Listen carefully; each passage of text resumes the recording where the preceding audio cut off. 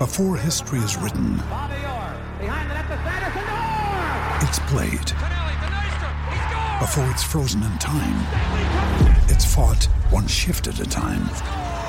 Before it's etched in silver, it's carved in ice. What happens next will last forever. The Stanley Cup Final on ABC and ESPN Plus begins Saturday. All right, you can see I'm standing. Yeah, it's a standing ovation. Stand up as well. We are rising as one on the sports show for a guy who announced his retirement this week, the great Matty Simon, a.k.a. The GOAT. Matty, good morning, mate, and congratulations on your stellar career and also announcing the retirement this week.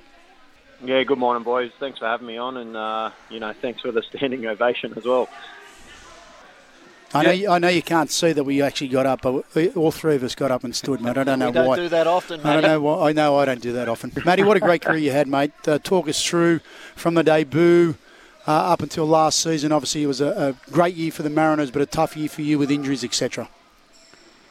Yeah, of course. Look, obviously coming into the club at 19, and then realising a dream to be able to play professional football and for it to last, to nearly 37 and, it's probably given me more than I could ever have imagined. And as you say, last year was, very disappointing with the injury, but, it was quite serious and, I'm still feeling the effects of it now. So ultimately, I couldn't get my body back to where it needed to be to give 100% to the team. So, it was the right decision to retire for everyone.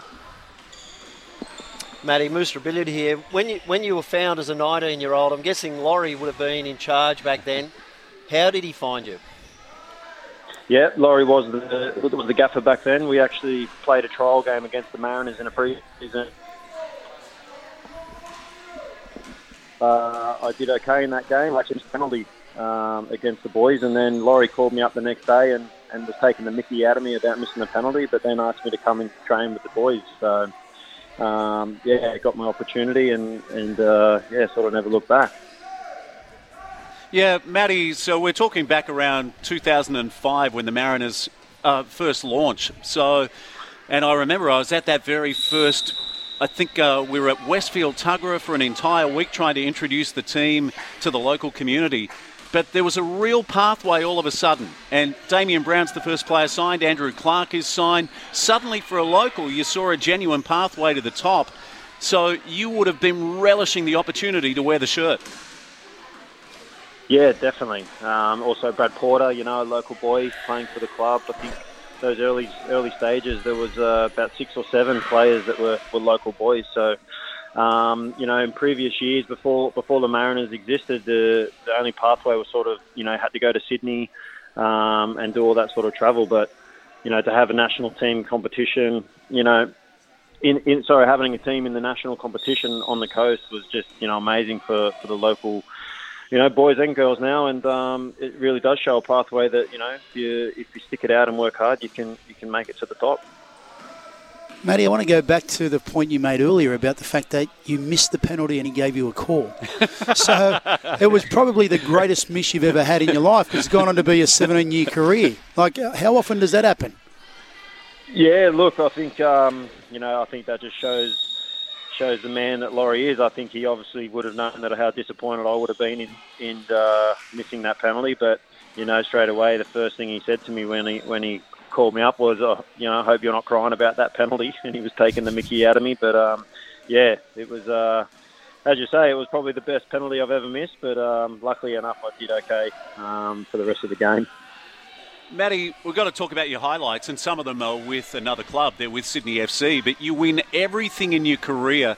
Can you share a few memories this morning of what's really special for you in the trophy cabinet? Yeah, look, probably the biggest thing for me is the baggy green cap that I've got for playing for the country.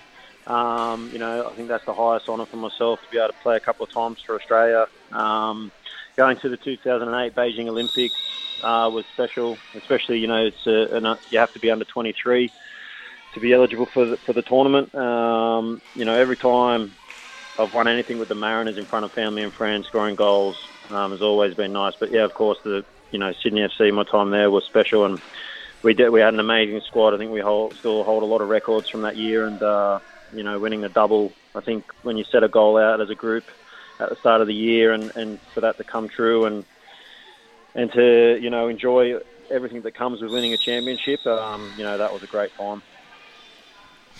Matty, part of your game was always the physicality, and is that because of the red hair, or is it just because it was just instinct? I know what those ringers are like, mate, seriously. They're a little bit fiery. I think it's a bit of the ringer, for sure. It's even darker when it's wet, so if I wet the hair, it's even got worse. Yeah, I tell you, one of the funniest moments was last year when he wasn't even playing in the derby. Right. I think Pena gets red carded. Suddenly there's Matt Simon in the tunnel. The welcome committee. I want to know, mate, have you got some skills in that area? Because you really were the guy that, what did you say earlier? The serial pest? Oh, he was if he's on your side, you love it. But if he's on the opposition, my goodness, he's a pain in the you-know-what. And that was part of the game. And I guess, Matty, that was something you did in relation to trying to stir up the opposition, trying to get them off their game. Yeah, look, over the years, I've never really just looked at it like, I'm going out there to, antagonise anyone. It was just purely part of the game where I just wanted to give all, for my teammates and for myself. I just, once we're out on that field, it's just absolute war. There's livelihoods at stake, and it's a business at the end of the day when you play professionally. So, I always never wanted to leave anything out on the field and pretty much do anything to win. So, yeah, the funny thing with Pena was, obviously having a neck injury, but my mum actually texted me in the morning saying, "I can't believe you played your first game back and you didn't tell me." She actually thought I played the game. Hey, Matty, the guys alongside me, so Moose Rebilliard's probably played 1,000 games, but, close to 500 professionally. Michael played almost 300 in the NRL, and they'll tell you the things they miss, their teammates, and being in that locker room. How about for you? Who are some of the people you're going to miss the most now that it's all over, and who are some of the coaches? I'm sure you've got such a great relationship with Arnie. You even mentioned him yesterday when I was at training. So talk about some of the people you're really going to miss now that you're out of that environment.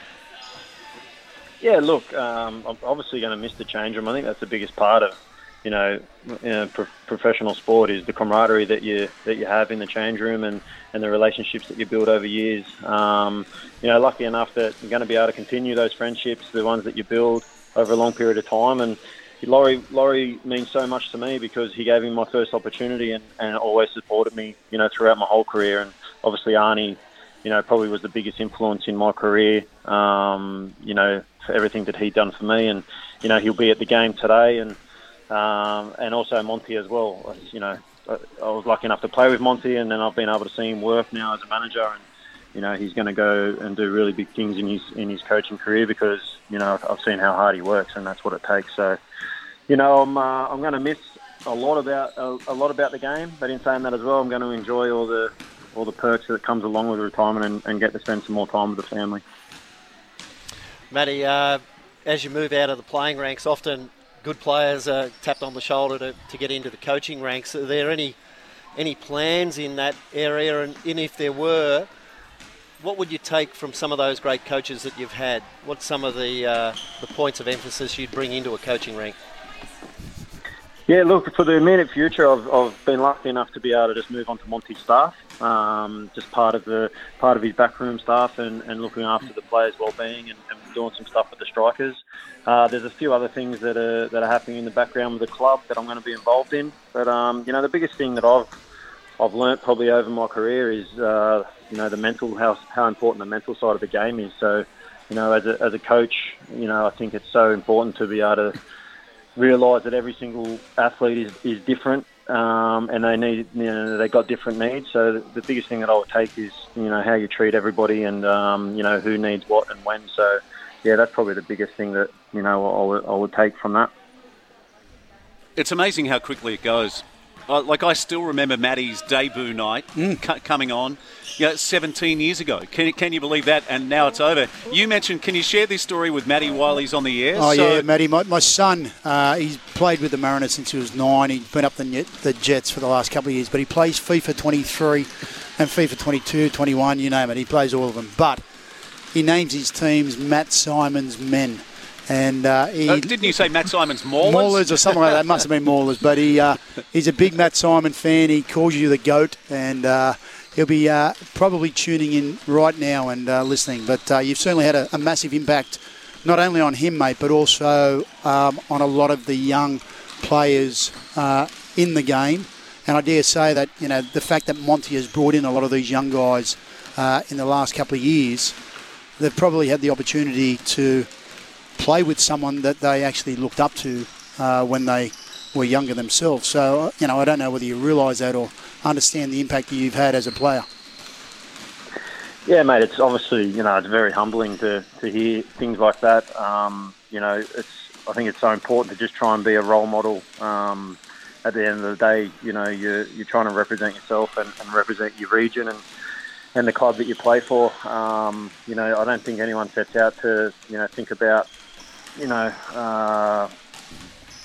putting those, how do I say it? I'm not sure, but as I say, I'm just humbled that people talk about me like that. I've never really thought about myself that way, but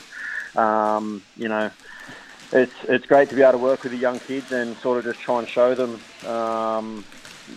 the culture of the club and the mentality that it sort of you need to have a long career. So, yeah, mate, it's kind of weird that you're in a PlayStation game, but it's funny because I never pick myself because I'm too slow on there.